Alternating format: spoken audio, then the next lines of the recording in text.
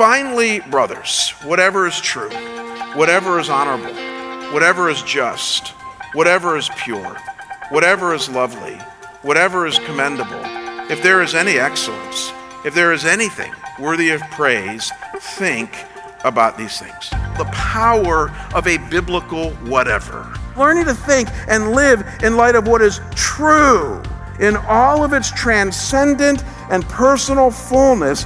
God is in this. To be a person who thinks about whatever is honorable, it's the kind of attitude that doesn't get rattled easily.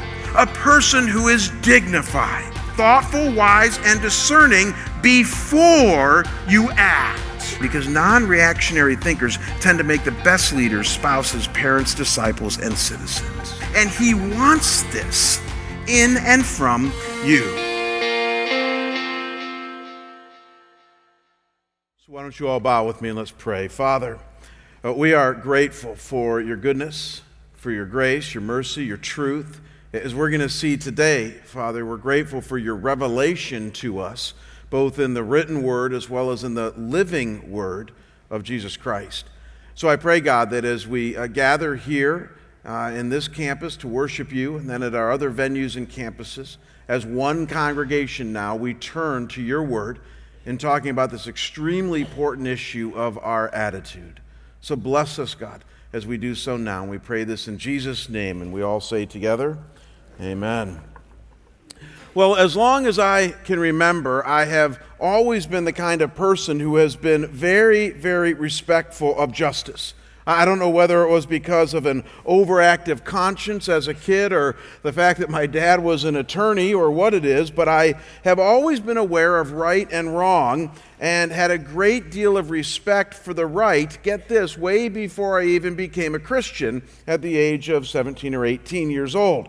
And this doesn't mean that when I was growing up I never got in trouble or that I never bucked the system. Of course I did, but when I did, I readily admitted this thing called justice, and I accepted, for the most part, the consequences of my actions.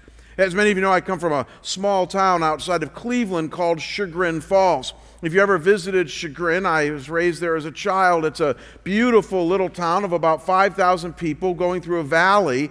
And in the middle of the town, where the river goes through this town, there is the Chagrin Falls. You can see a picture of it on your monitors. And it's one of the most beautiful falls on the east side of Cleveland. And so I grew up, obviously, swimming in the Chagrin River and jumping off of this waterfall on a regular basis. We did that a lot as kids. You can see on your monitors there's a spot where the water doesn't go through on a nice summer day, and so we'd stand there and we'd jump or dive into about 15 feet of water at the bottom. But here was the problem with it. It was actually a municipal ordinance that you could not jump off the waterfall. It wasn't a felony, mind you. It wasn't even a misdemeanor, but it was against the rules. And so it would not be unusual at all that we'd be falls jumping and a policeman would be on the bridge above there, kind of licking an ice cream cone as they did back then, watching us. And then he would just say, move it on, and tell us to move on. And that was the extent of my felonious career when I was a young teenager. What's also interesting about Chagrin Falls is that back in the 1970s and 80s, there was a guy from Chagrin Falls who graduated from the high school there named Ted Batchelor. Ted went off to Hollywood. He tried to make it as a stuntman. I don't think did very well, but actually holds the Guinness World Book of Record for lighting himself on fire and running. I guess he ran for 2 minutes and 38 seconds while on fire, and that's his claim to fame. And what he also would do is for about a 10-year period of time, back in the 70s and 80s, right when he got out of high school, once a year he would light himself on fire and jump off the falls. True story. In fact, you can see pictures here of Ted doing that. And this was a huge event for our little town. The camera crews for Fox News and CBS and ABC would come, and there'd be huge crowds to watch Ted jump off the falls once a year. But if you remember, this was a municipal ordinance that you couldn't do it, so it was also fun to watch 3 or 4 policemen, that's about all we had, there at the river when Ted got out, arrest him, put him in handcuffs, and take him 3 blocks to the police station. And then eventually they'd let him go.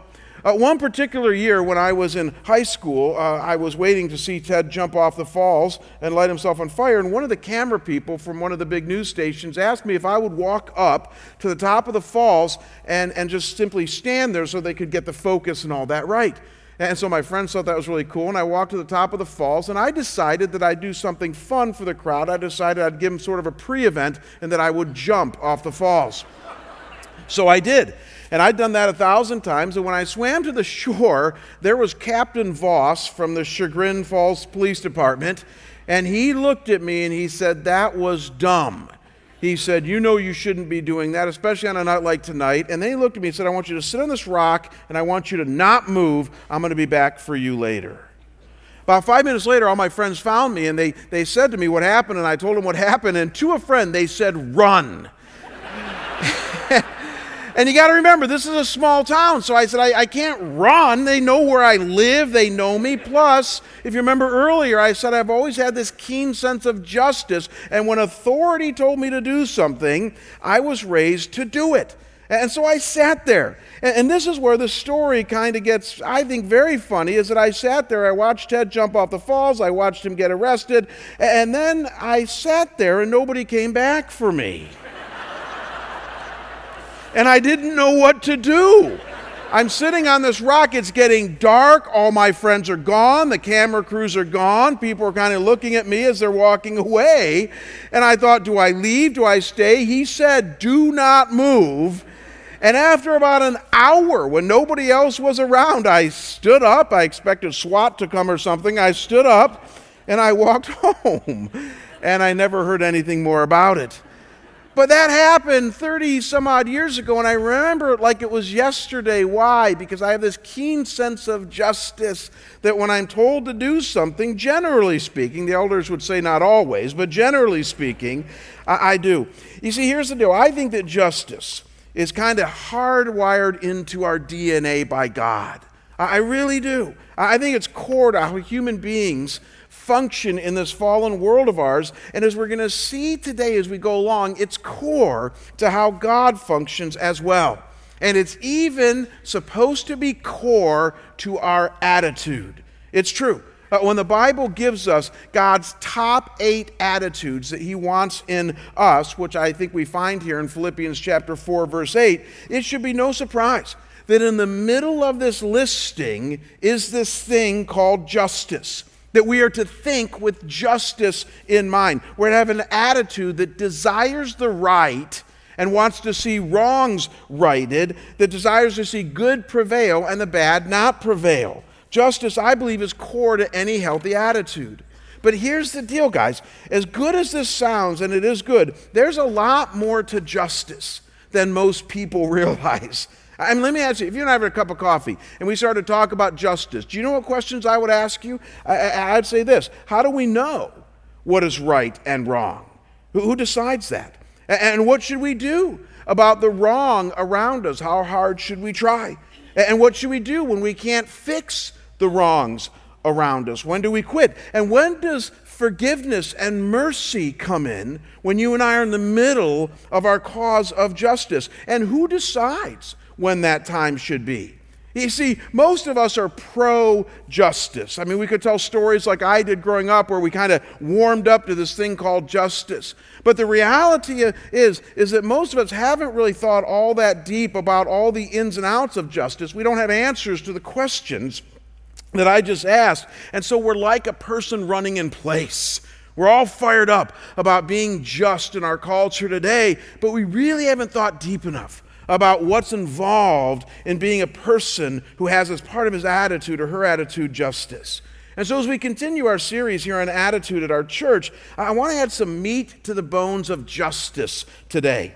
And I want to do so by just sharing with you 2 rather simple, albeit profound and rather straightforward, but you're going to find almost seemingly contradictory truisms that come from the Bible about justice. And so here's the first one. Let's start simple. And that is that the Bible tells us we must discern, assess, and respond to the injustices around us. That's where the Bible begins. That if you are a follower of God, whether Yahweh in the Old Testament, Jehovah, or of Jesus, in the New Testament, if you call yourself a follower of God as he declares himself in his word, the Bible says that you are now called in your attitude to discern, assess, and respond to any known injustices that you see in the world around you.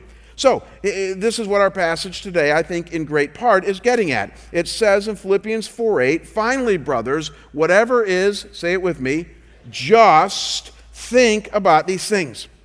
I need you to focus on that word just here. This will not surprise you. This word, when it was used 2,000 years ago, as we see here in the Bible, was a very common word in the Greek and Roman world that Jesus and the apostles found themselves in. This is the Greek word dikaios, and it was used all the time by the Greeks and the Romans to refer to that which is morally right, that which is correct, that which is good.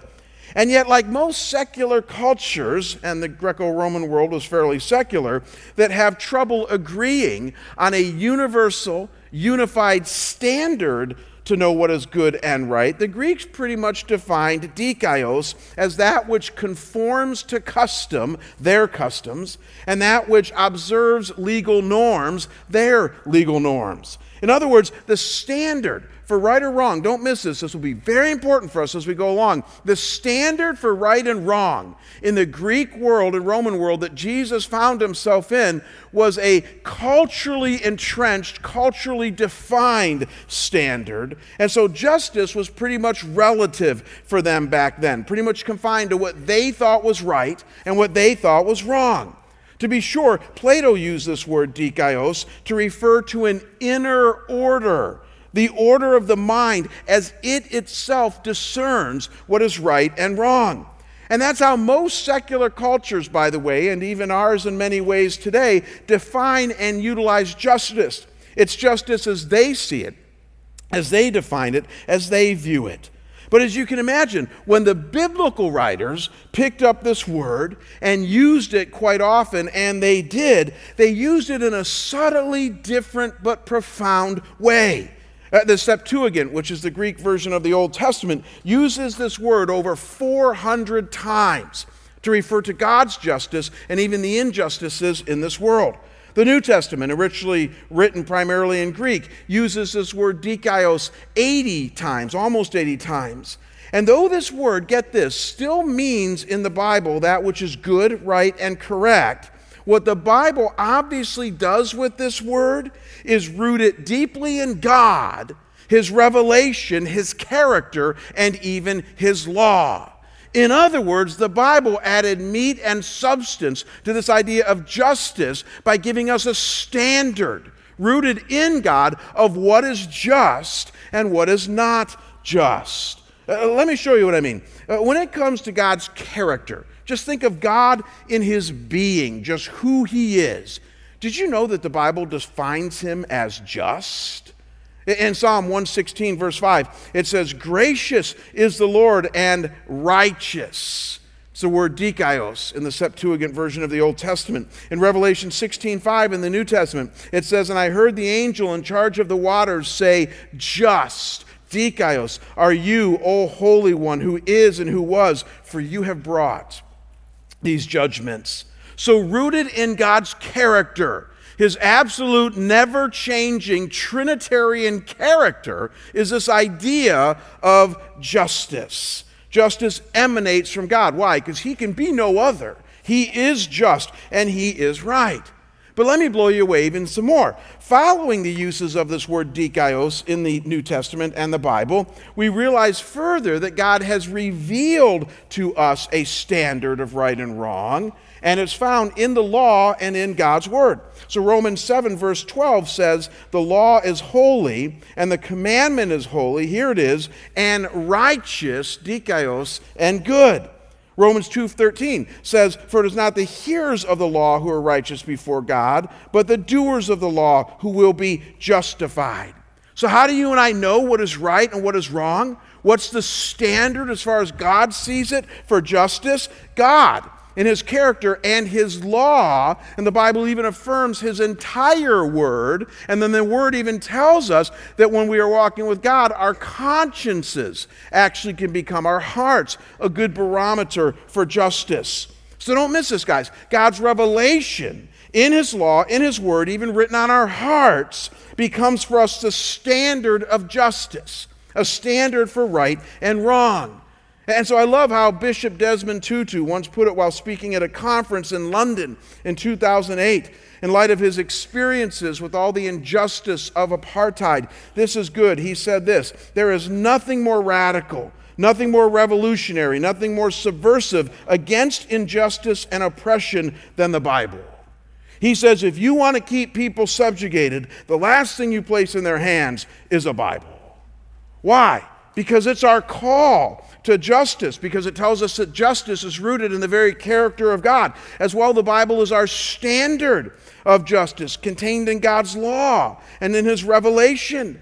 And so here's the deal. When we then now travel back to Philippians chapter 4, verse 8, and it tells us that whatever is just, that these should be the things that consume our thinking, it's not kidding.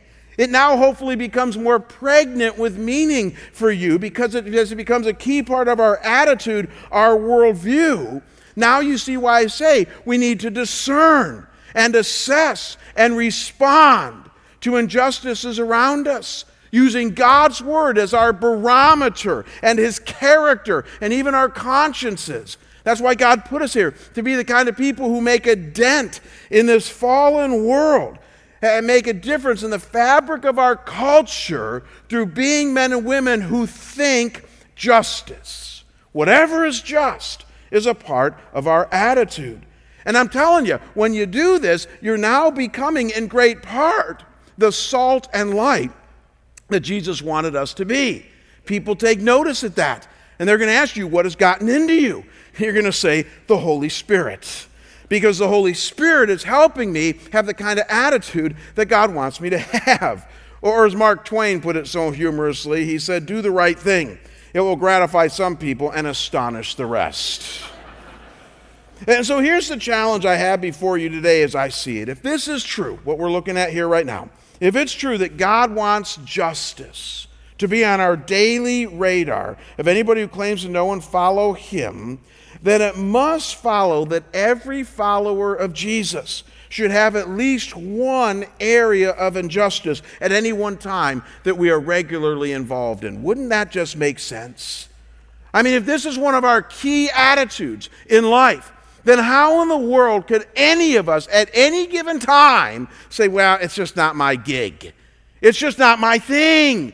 I mean, I'm a grace guy, or I'm a this, or I'm a that, but you know what, justice, I mean, that just takes a lot of work, and I might be seen as kind of radical. No, the Bible says that it's part of our daily attitude that what makes us an unstoppable force of love is the fact that we care about the injustices around us. And so all of us, and my challenge to you today is going to be that all of us need to have at least one area at any given time that we can point to and say, I'm working on that. And you know what's fascinating? Is that the good news is that Christianity, both historically and modern day, has had an amazing track record, more so than the media would ever give credit to, at being on the front lines of trying to right so many of the wrongs in this fallen world. You need to hear that today. A few years ago, when the media was doing one of its regular bashings of hypocritical evangelical Christians, Nicholas Kristof of the New York Times, let me pause there. The New York Times, not Christianity Today magazine or Moody Monthly, but the New York Times. Nicholas Kristof had enough of it. And in writing one of his regular op-ed pieces, he said this, after noting that indeed there are hypocritical evangelical Christians. Look up here in the monitors and what he said. He said, but in reporting on poverty, disease, and oppression, I've seen so many others. Evangelicals are disproportionately likely to donate 10% of their incomes to charities, mostly church-related. More important, go to the front lines at home or abroad in the battles against hunger, malaria, prison rape, obstetric fistula, human trafficking, or genocide. And some of the bravest people you meet are evangelical Christians who truly live their faith. He says, I'm not particularly religious myself, but I stand in awe of those I've seen risking their lives in this way, and it sickens me to see their faith mocked at New York cocktail parties. And I want to stand up and applaud as well. You got guys like Wilbur Wilberforce and Martin Luther King Jr. and people who historically have just taken a stand against justice, and they've done it in the name of Jesus.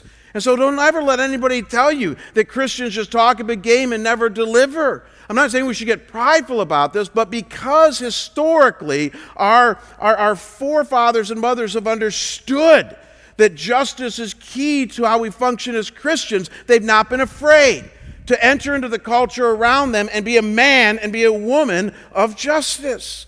And so the simple question I have for you today is this, and some of you aren't going to like it, but if you and I are having coffee, this is what I ask you. What's yours? What is your area of injustice that's on your radar right now? When you think to yourself on a daily basis, as you should, whatever is just, I'm going to think about these things. What is yours? What has God put upon your heart? What right or wrong are you trying to right?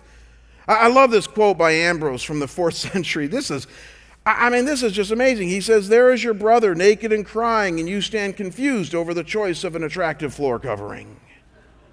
When I read that in my study recently, I thought, that could be written in Scottsdale in the 21st century, couldn't it? But why is that quote so gritty? It's because times never change. We've always struggled in a fallen world, even as followers of Jesus, of asking ourselves, am I going to follow God in having areas of justice that I commit my very life to? And again, I just want to say, because I want to be really clear here, the Bible is the wonderful standard that tells us what causes and what issues we should be involved in. In other words, if you can find it in this book, if it's a part of God's standard of justice, then just about anything goes. And he says, dream, run wild at what I might have you do. Or to put it more crassly, and I know I'll get a couple emails over this one, but I just don't care today. The Bible helps us distinguish between babies and baby seals. Amen? It does.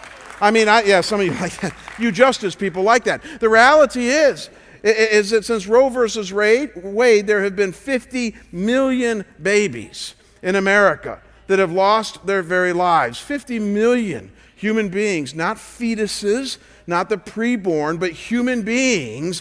And we still live in a world that cares more at times about baby seals than we do about babies. And you see, this is where God's word is so helpful. It helps us to distinguish between that.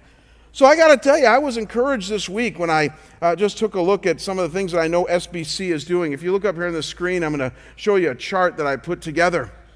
I'm not going to read the list of our partners there, but you can see them there. That's just a sampling of some of the formal partners we have here in Phoenix and around the world to help combat injustice. But look at that center list. These are just some of the issues right now through our church and through our partnerships that our people, you guys, are involved in. Poverty, hunger, medical and healthcare issues, housing for those in need, Native American Indians through Chief Ministries, street kids, orphans, prisoners, adoption and foster care, unwed mothers, battered women, refugees. I mean, those are just some of the core injustice issues that over the last 50 years, Scottsdale Bible Church has been involved in. Some of you are newer here. You don't understand. One of the things I love about our church, and I can't take credit for this because I've been here just a few years, but way before I got to this church was missional before missional was vogue. This church has always said that if we're going to care about our community, we need to care about the justice and injustice issues in our community. And we have a wonderful, rich history here. That list on your right is just a list of, I call it other SBC passions. These are people who have come up to me over the years since I've been here and say, why don't we have a ministry for this? I have a passion for this. I have people regularly say, why aren't we more involved in sex trafficking? We have a woman in our church here, Marcia, that has a nonprofit called Be Kind that just helps kids in the secular school system develop character that's more in line with being kind to other people. We have people in our church here that are very, very, very involved in third world poverty, immigration, what I call strangers in the land, seniors and aging, single parents, religious liberty, racial injustice, women's rights, political issues. And that's just what I could think of on the top of my head as I was finishing this stuff on Friday. I'm saying this to encourage you guys. One of the things I love about our church is that our church has always said, whatever is just, That needs to be part of our attitude.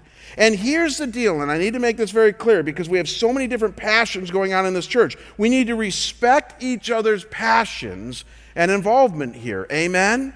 Because what might be your passion of justice might not be somebody else's. In fact, you might even say, why are you getting so excited about that? And again, I'll go back to the Word of God. If it's something contained as a value in the Word of God, then we need to respect that. And again, I know how some of you are thinking. You're thinking, well, aren't baby seals of value in the Bible? And the reality is that if you can show me that, and maybe somebody could make a good argument for that, then yes, I will respect that in you.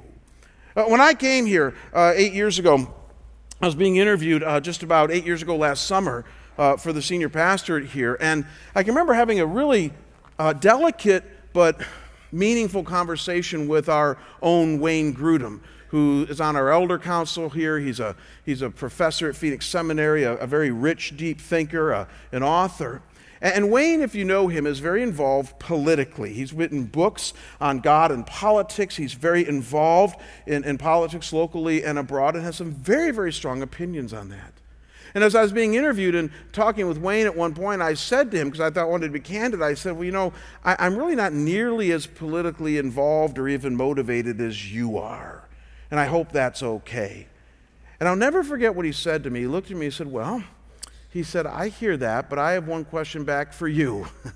He said, do you have, as our senior pastor, enough room to support and allow and even champion the various areas of passion that some of us do have? And I thought that was a great question. And I said, obviously I do. I mean, my passion of justice doesn't have to be necessarily yours. My challenge to each one of us here today is to have at least one area in your life that God has put on your heart that you're saying, I want to think whatever is just here and do my part. So if you were to turn the tables on me today and say, well, Jamie, what's yours? Well, I've already told you guys that. I served for a few years on St. Mary's Food Bank, and I'm still involved in working with the hunger issue because God has placed that upon my heart, and certainly the Bible affirms that when we see somebody hungry and in need, we need to do something about that. And so that's just by example of the list or the thing that God has me involved in. And here's what I started dreaming about today, and this week, and I'm so excited about this, that when I look at that list there of historically or right now what our church is doing, I can't wait to see what it's going to look like in 10 years from now. Amen? That as a new generation of people rise up through our Compelled by Grace vision and making lots of room for more families and even younger families in our church, I can't wait to see what whatever is just means for them. The only caveat is we got to have it in our daily mindset, in the DNA of how we think.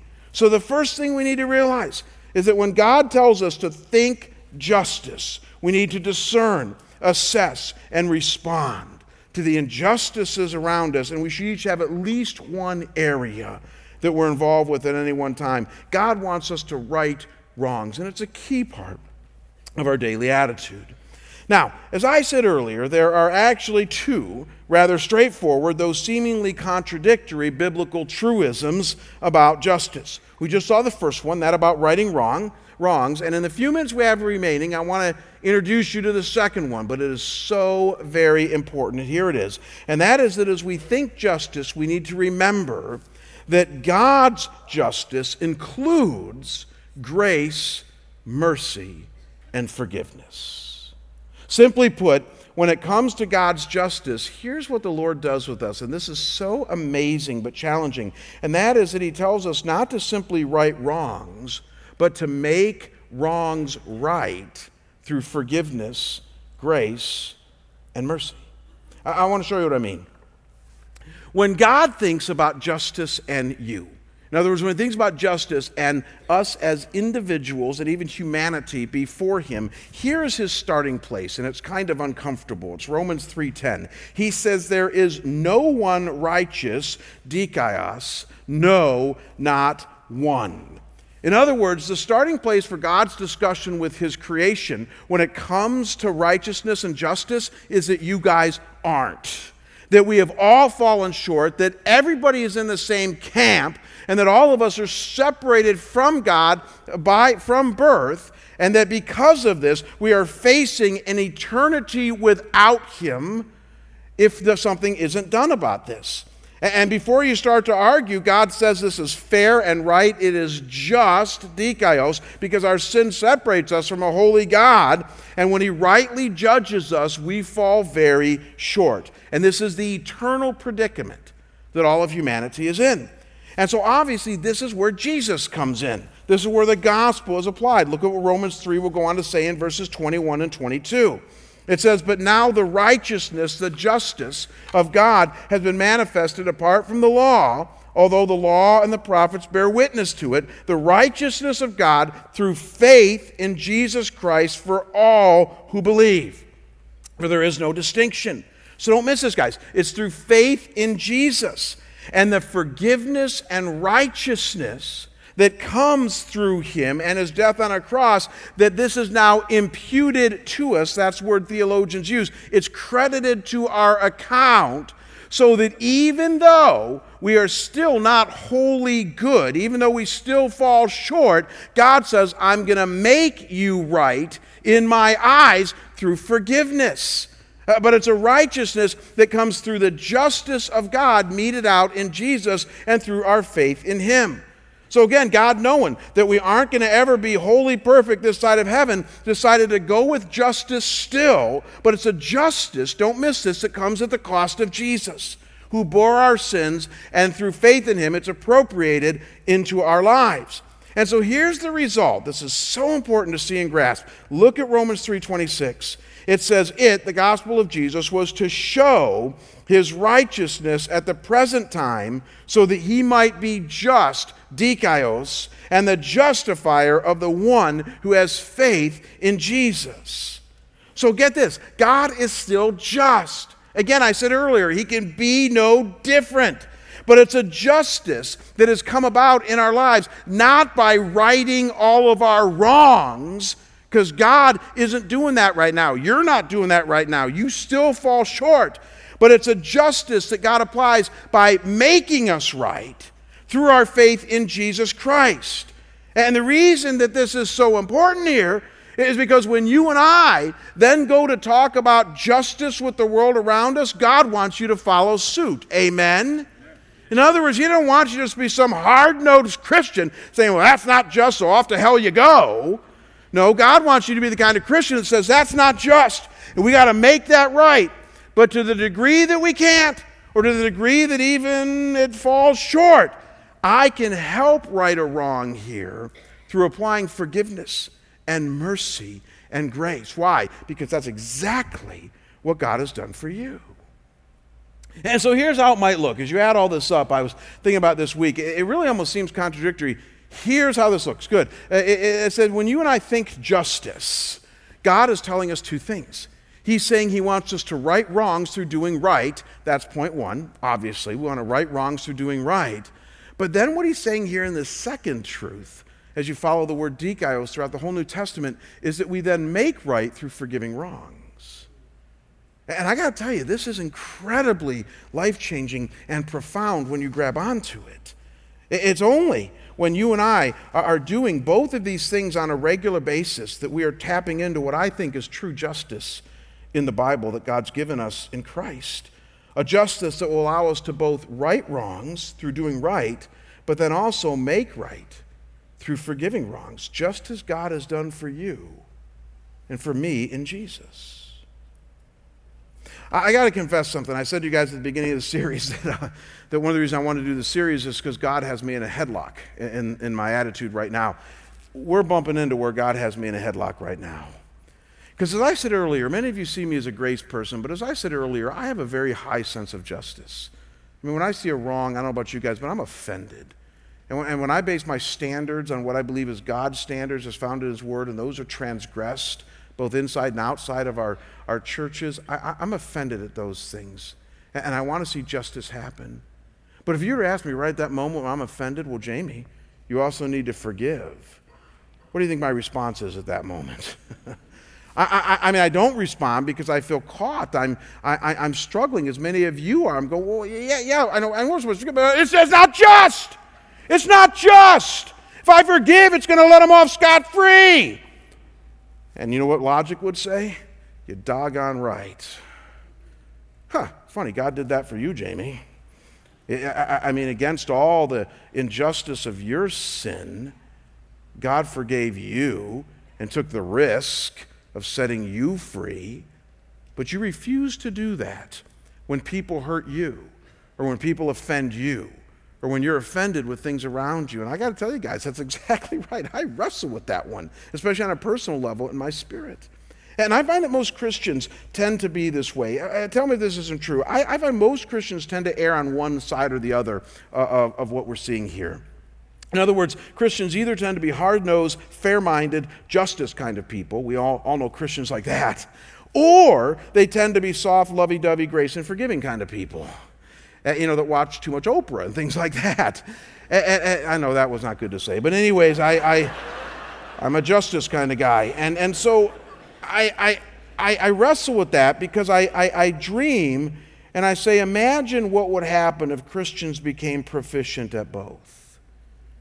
Now here's where it gets really dicey, though. Imagine what that would look like. I wrote this down. Here's what I think it would look like. This would be a Christian who would campaign for an end to drunk driving and even for tougher laws, while at the same time forgiving drunk drivers. Wouldn't that be kind of wild? Or how about a Christian who fights for the rights of the unborn, but is kind and compassionate and forgiving to anybody who's had an abortion?